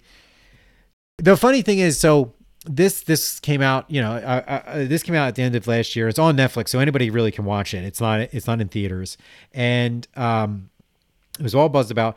I had a queued up episode of a podcast that just ended up playing on my earlier today, and it was a podcast talking about the Oscars. So it was like an old episode or something, and they were interviewing like two, I guess, film journalists or something, and talking about all the buzzy movies, and they're talking about Power of the Dog, and they're like, yeah, you know, it's okay, you know, it's kind of just being buzzed about, but it's kind of seems like just because there's not a lot else to go see right now in this general environment, because this was, you know, end of last year, all that kind of stuff. So they were kind of saying it might be that part of that reason why, where generally maybe this wasn't be quite as lauded or have the buzz necessarily. And at least I felt a little more vindicated that maybe all this buzz wasn't as validated or as big as it felt. And there is a lot of people just like, yeah, it's fine, but it's not as great as it kind of the buzz seems to be. So I'm just baffled by it. I'm very confused. My wife and I felt exactly the same way. And the funny thing is she fell asleep towards the end and didn't see like the last 30 minutes.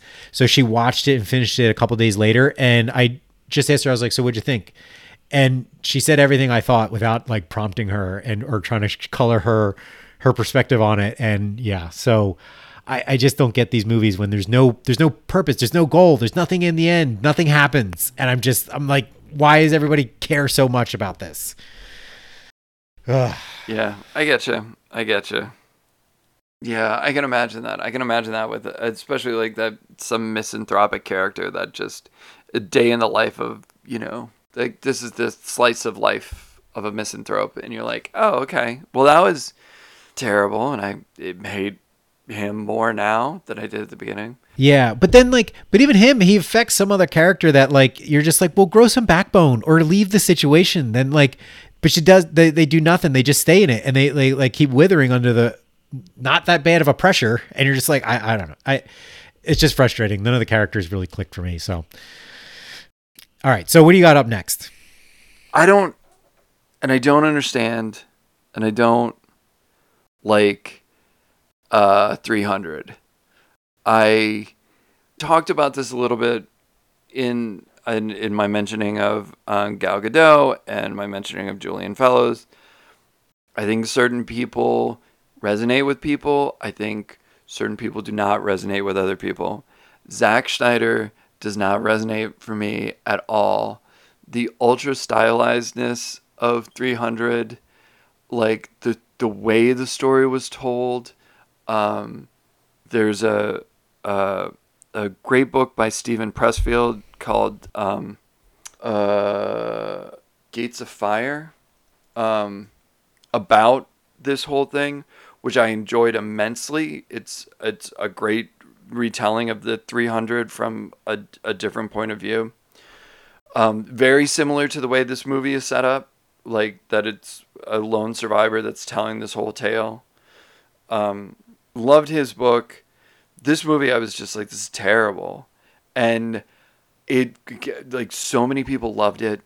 So many people, like, uh, were quoting it, and like that style became a thing for a little bit. And I absolutely hate that Zack Snyder look that he does for that. I don't like it, and I think, again, I think it's a lot of, like, for the people who like Zack Snyder, I think that's very much just a kind of genre of filmmaker that I don't click with the way that other people do.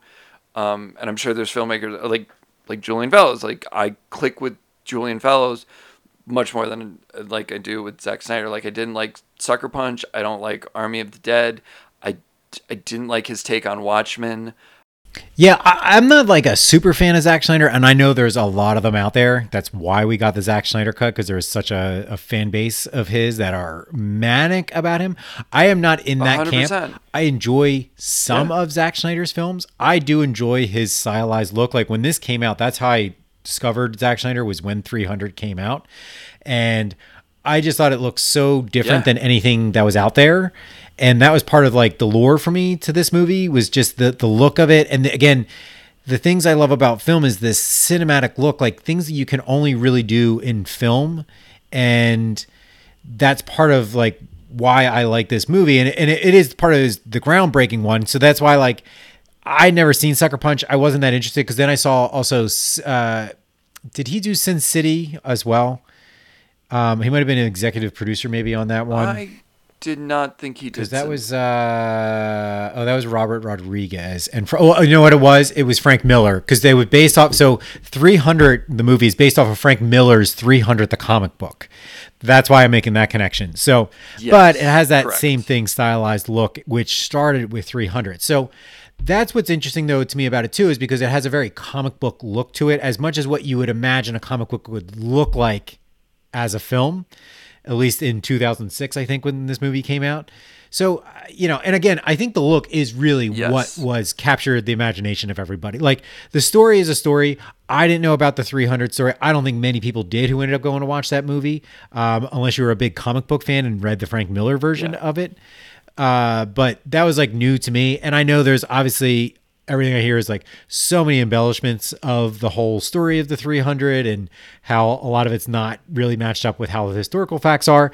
I don't really care. It's a good movie. Like, it's a fun action movie, battles and armies and warriors and what does that all mean kind of stuff. Like, I do think that's all inflated, and it's not my kind of personal take on things, but it was not that bad that I was just willing to just enjoy the movie for what it is and all the visuals and that kind of stuff. This kind of breaks our thing, and that's why I was a little hesitating at the beginning, because it's not like I don't understand why this movie is as popular as it is. I get what you're saying. The way that it was bleached out and then had the colors like really turned up, like, and the way that they did like the silhouette when they were just like stacking the bodies and kicking them off the side or pushing them off the cliff. I do get that. I do get why this made the impact it did. You're right. Seeing it through Sin City, and then you can see it now through many different movies, how this very stylized, washed out look took hold. And Zack Snyder's a very, very good filmmaker. Just not a filmmaker for me. And that overboard, like, macho, like, ethos to the whole film, I was just like, all right. And by the way, it's Gates of Fire by Steven Pressfield. That's about the battle. The battle is called the Battle of Thermopylae, and Steven Pressfield is also like a fictional account, but it's not. But he does stick a little closer to the historical. So I mean, if you want to read this, it's a very good book.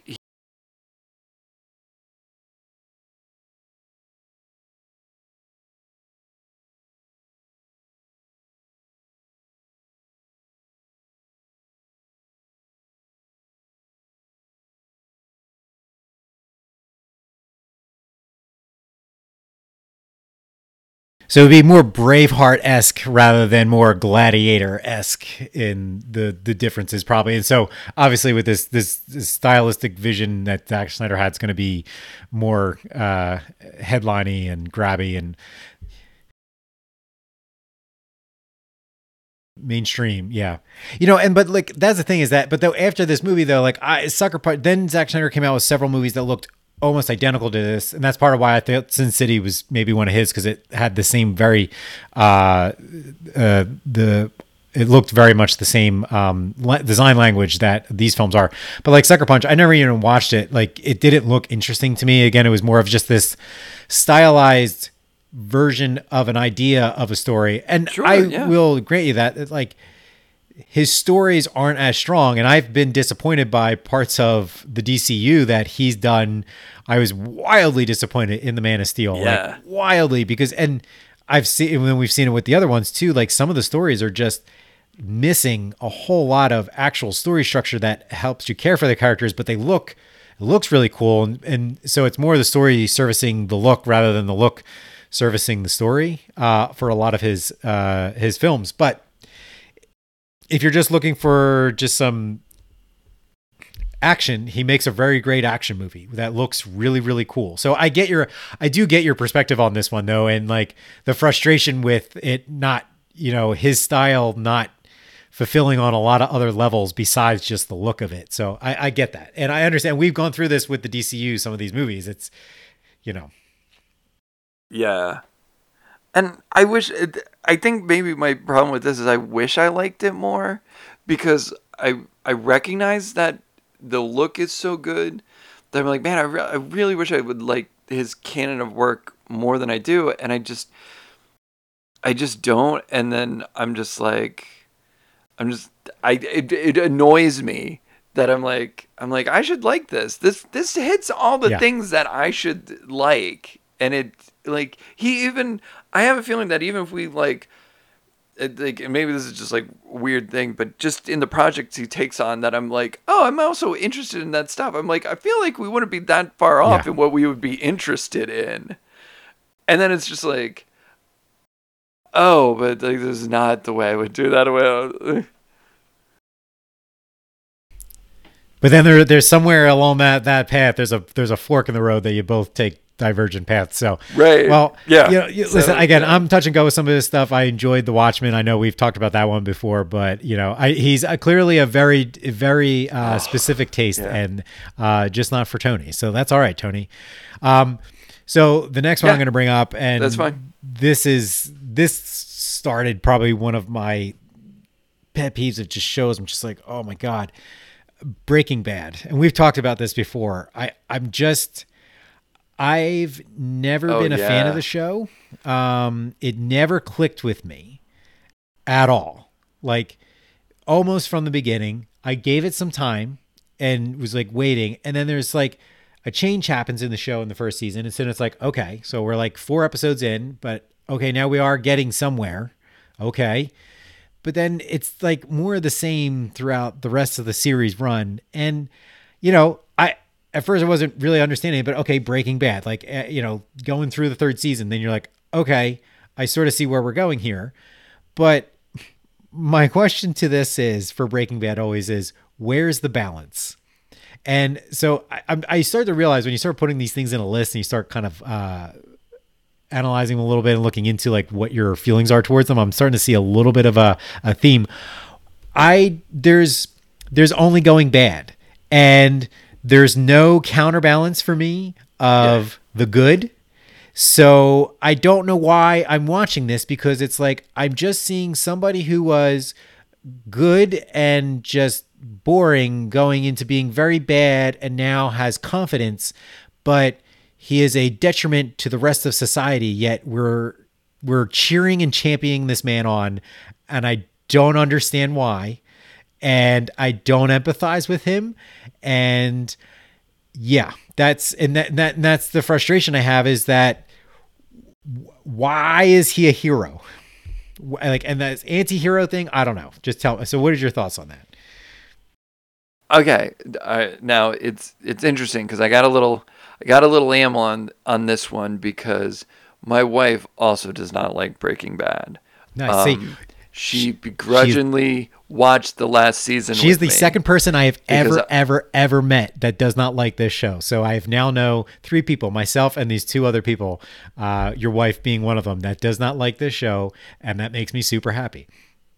Yeah. Now, she also has a very low tolerance for anything pretentiously arty or that she feels is pretentiously arty. And when you get to, when you get to the last season of Breaking Bad, there's some stuff that they're just like hanging on shots for like 30 seconds. That's like the bathroom floor. And again, I can understand it gets a little arty, gets a little silly. For me, to go back to your question about where the balance is, I think you don't know as you're watching the film or the series unfold, but you pick up very quickly that Walter White is going to discover his true power and his true potential is in being this villain, and he's going to see this side of himself that had never been a thing before, and soon he will become this Heisenberg, the creator of the atomic bomb. You know what I mean? He will become that terrible, terrible person. The redemptive arc is Jesse, who is a pretty massive fuck up when you meet him. If I'm remembering this correctly, I believe he's jumping out a window onto the cop car that Walter White is in a ride along with his brother-in-law. Yes. Yep. With Dean Norris, right? He's a huge fuck up. But Jesse's the one who is trying to improve his life, and he's the one that has this erratic arc where he takes 2 steps forward, he takes 2 steps back. He gets involved and starts making money with the math and learns how to do something and learns, but then also is trying to be better, and then he leaves for a little bit, but then he's kind of has to come back, and then he's the one who is the anti-Breaking Bad or is trying to better himself. So I think those are the 2 things that you're watching, because Walter is destroying everyone around him. And the only thing you can do is get away from Walter. That's the only way you survive, is to get away from him, because he is really sucking everybody into this massive pit. And I think that's why the end of the series is the way the end of the series is, because that's the only way you survive. And I agree. And I know Jesse is the one that's trying to go in the upward swing. And maybe that's part of the problem for me, is that I just never felt like it was as earnest or as pushed as hard to balance it out though enough. That I think is part of my problem, because I do recognize that, yes, there is moments where he's trying to get better, but he always goes back in most of the time. And he always questions it, but then he still does things that don't balance him out and bring him out on the other side enough for me. And so that's, and you even called it out, and I wasn't sure if I was the only one to notice it. It wasn't quite enough. It was erratic, and I can see that he did try at different times, but that's maybe part of my problem. And again, that's where I go back to the balance part, where if you're doing this thing where you're going to actually try to do a kind of a character study of somebody who was normal and just average, and then turn them into this super monster, I need this other swing somewhere that's going to go somebody who's pretty bad and then comes pretty good.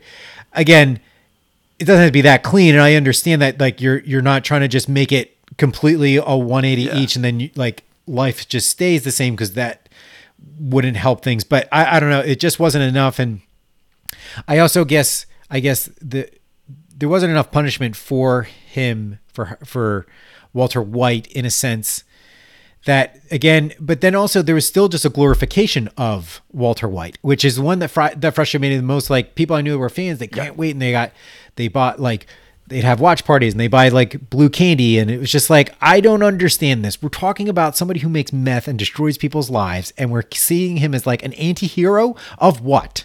Of what? Like, what is he pushing up against that you relate to? I never quite understood that. I do want to give the show credit for, like, in the sense, and I think this might be another part of there's a few reasons I think I don't like this show, is that they did, especially in the first like 2 seasons, the amount of tension that was created in certain episodes was to me unbearable. And so I give you a lot of credit to Vince Gilligan for being able to create that sort of tension. I shy away from that because after a while I'm just like, I'm here to enjoy something and try to experience it. But like, I don't enjoy that after a certain level of tension happening, I just kind of zone out and I'm like, as I guess a defense mechanism or something, that I'm just like, I don't want to feel this. I don't want to feel this type of heart pounding anxiety while I'm watching a television show. And he's very good at making that tension. So I applaud him. And obviously a lot of people, that's I think part of what was so fascinating about the show in the first like 2 seasons, I guess all the seasons, but especially those first 2. I mean, every episode too was like this problem and he'd have to solve it. And he did it with science. But before he did, it was like, how are they ever really going to get out of this? And until you started learning the framework of which they would do it, it was pretty remarkable. But I guess I zone out of that, I guess, because I'm like, I got enough. This is what I told my wife about The Handmaid's Tale. I have enough shit going on in my life. I don't need attention from a show like that. Like, that is my general philosophy, is that I don't need that. You. Like, I only up to a line do I want like anxiety inducing, stress inducing feelings from the television and films that I watch. So that is one of those shows that did it. So there was one other thing that it was also well made, like the story, the way they constructed and got to A to B to C to D all the way to Z to get him where he was. Like, I appreciated how they built that out. So it's like, I don't think it's a bad show. I just don't like the show, and I don't appreciate like the fandom over and the glorification of it, and the overall arc in the end to me did not sit right. So that is my frustration. I don't understand where everybody else was clinging on to, but again, it's this bad people doing bad things, glorifying it. It really clicks with a lot of people and it doesn't for me. And that frustrates me. And obviously I kind of mentioned that with Succession. I said it with Marty Scorsese films. So that is, I've learned over a little semi recently, that's kind of a thing of mine. Bad people doing bad things and not being reprimanded for it. And that's kind of like the interesting thing about, entertainment as a work of art, is that, there are, just like there's genres of music that people aren't going to like, there's going to be types of stories that like you just don't want to hear and you don't want to engage in. You don't feel like there's any sort of like worthwhile thing to it, which is totally fine. But it's interesting because like a lot of times when I'm reading critiques, the people aren't having this type of discussion where we're being like, I get why it's good. It just doesn't hit me the way it should or whatever. That you get these very much like, well, Breaking Bad just sucks. Just sucks as a television show and whatever. Or like 300 sucks. Lord of the Rings sucks. And it's like, okay, well, it doesn't. Like these are good pieces of work.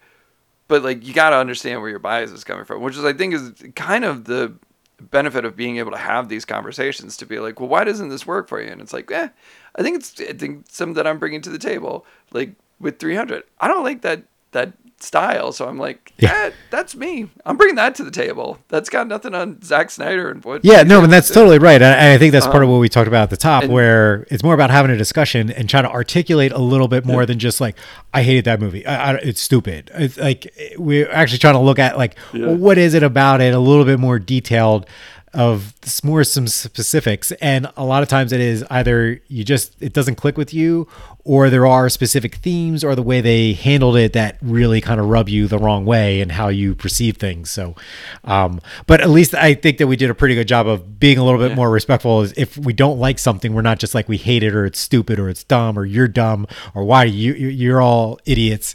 We tried a little bit more thoughtful critique of it. So, And I hope people do that going forward. Just being like, just take a second after you watch something to be like, did I bring something to the table that makes me not like this?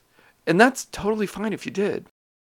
We're all people. And that's like the last one I was going to mention was like, I don't like James Franco as an actor.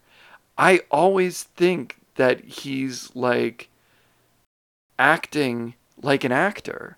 Like I don't know how else to put it, but every time I see him in a movie, I'm like, that guy's acting like an actor doing this role. And I'm like, I'm not like watching somebody like act in a role. It's a weird sort of like, I almost expect him at any minute to go to the camera and be like, hey, like, did you see what I just did there? Like break the fourth wall. And I don't, but that's just him. And so many people enjoy him, but like, I don't enjoy Pineapple Express because I'm like, I don't believe that he's having this relationship with Seth Rogen. I'll second that. Pineapple Express is not one that I've watched it again, and I was just like, this one's a weird movie. Like it's awkward. Like they're awkward almost every scene that they're in, and it's a strange one. But he's done so many movies with Seth Rogen. I like Seth Rogen. I think Seth Rogen is, I mean, it's hard to say somebody's underrated when they're like very successful in Hollywood, but like, I think he really does do a very like great job in so many movies of being like this real charming, this real likable person and able to like pull focus and have this like vulnerability. And then when he's standing next to James Franco, I'm just like, I don't understand this. I don't understand how this is working because one of you has me really engaged in the scene and one of you does not. And again, I think this comes down to just like the way I look at people and perceive people, because just like with Gal Gadot, where I'm like, I don't believe that she's ever really emoting what she's emoting. I think the same thing about James Franco is like, I just don't ever think he's emoting what he's emoting.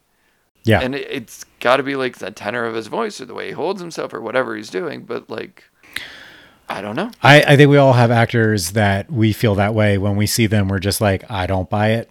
You're not selling it for me no matter what they do. Right. They could do everything. You're just like, I can't. And then you do, and you hear people, oh, they were so great in this movie. I'm just like, anyway. And there are people that I know, like, I love Will Ferrell. Like, I think Will Ferrell is hysterical. I know so many people that cannot stand his comedy at all. Like, the way he does, the shtick he does, I'm like, I'm trying to understand you, but like, this is really funny, right? And it's like, no, that's not. And I'm like, I don't get it. Yeah.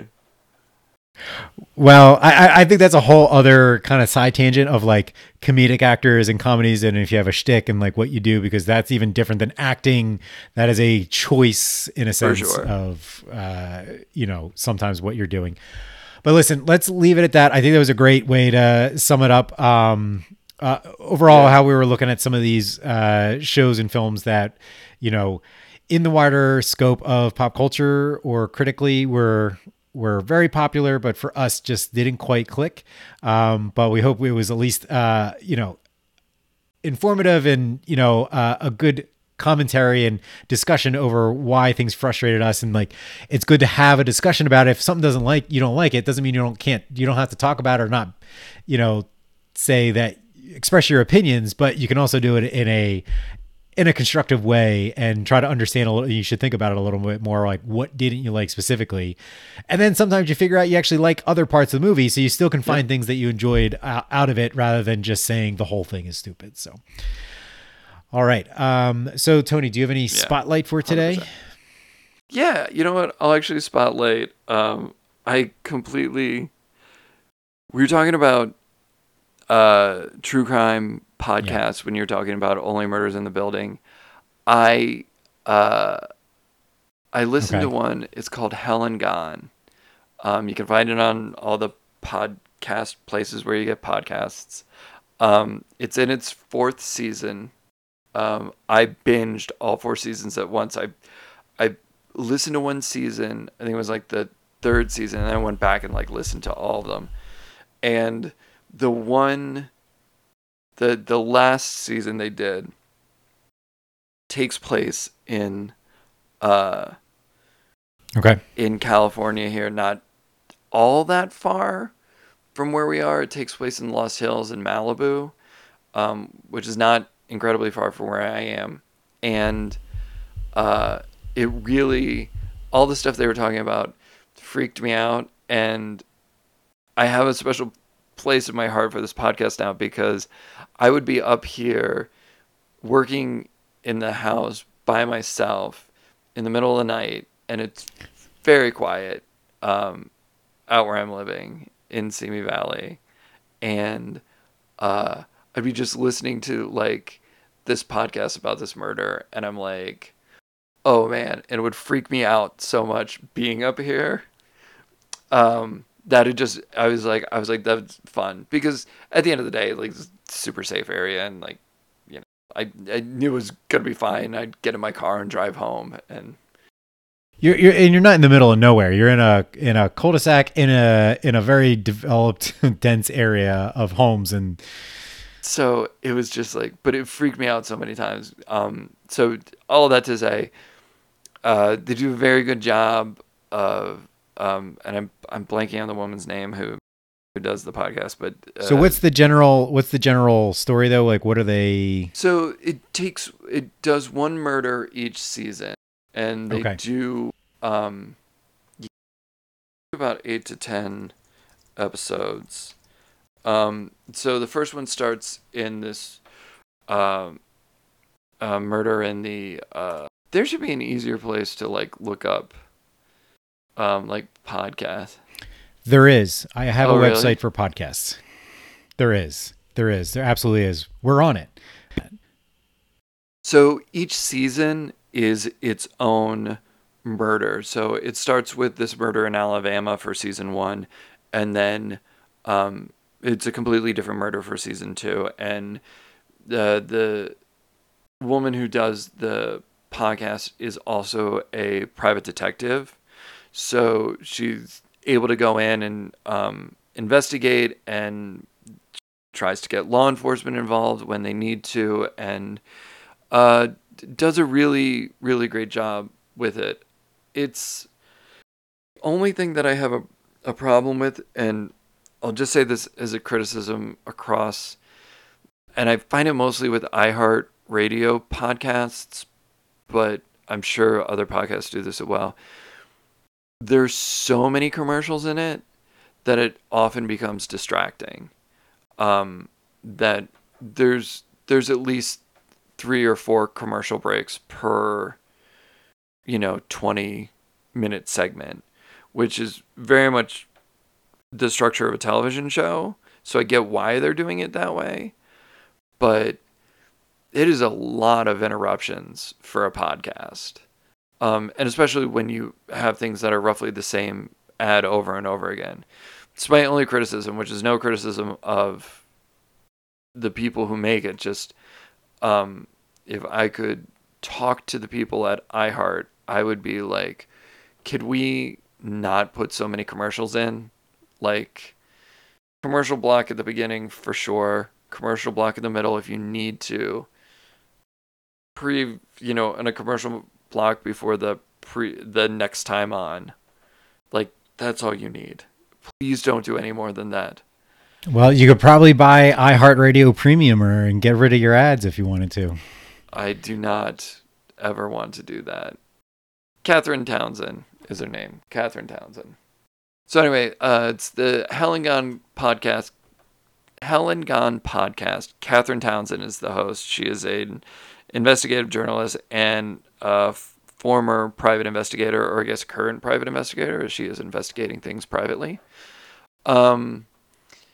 Very good. They have 4 seasons now. The last season takes place in California, near where I live, and I freaked myself out a couple times.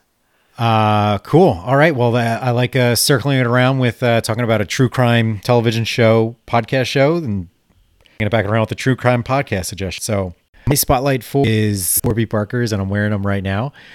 I had an old pair of sunglasses for at least 10, maybe 15 years. But there was a minor accident that happened in our household, and they got crushed. And we were leaving a week. Anyway, they ended up shipping them to where I was, and they're kind of great, and they're fantastic, and they look good. They have all kinds of styles. So I just went through the process and got them, and it was it was very easy, and it was kind of fun trying on a bunch of different frames, and it all worked out.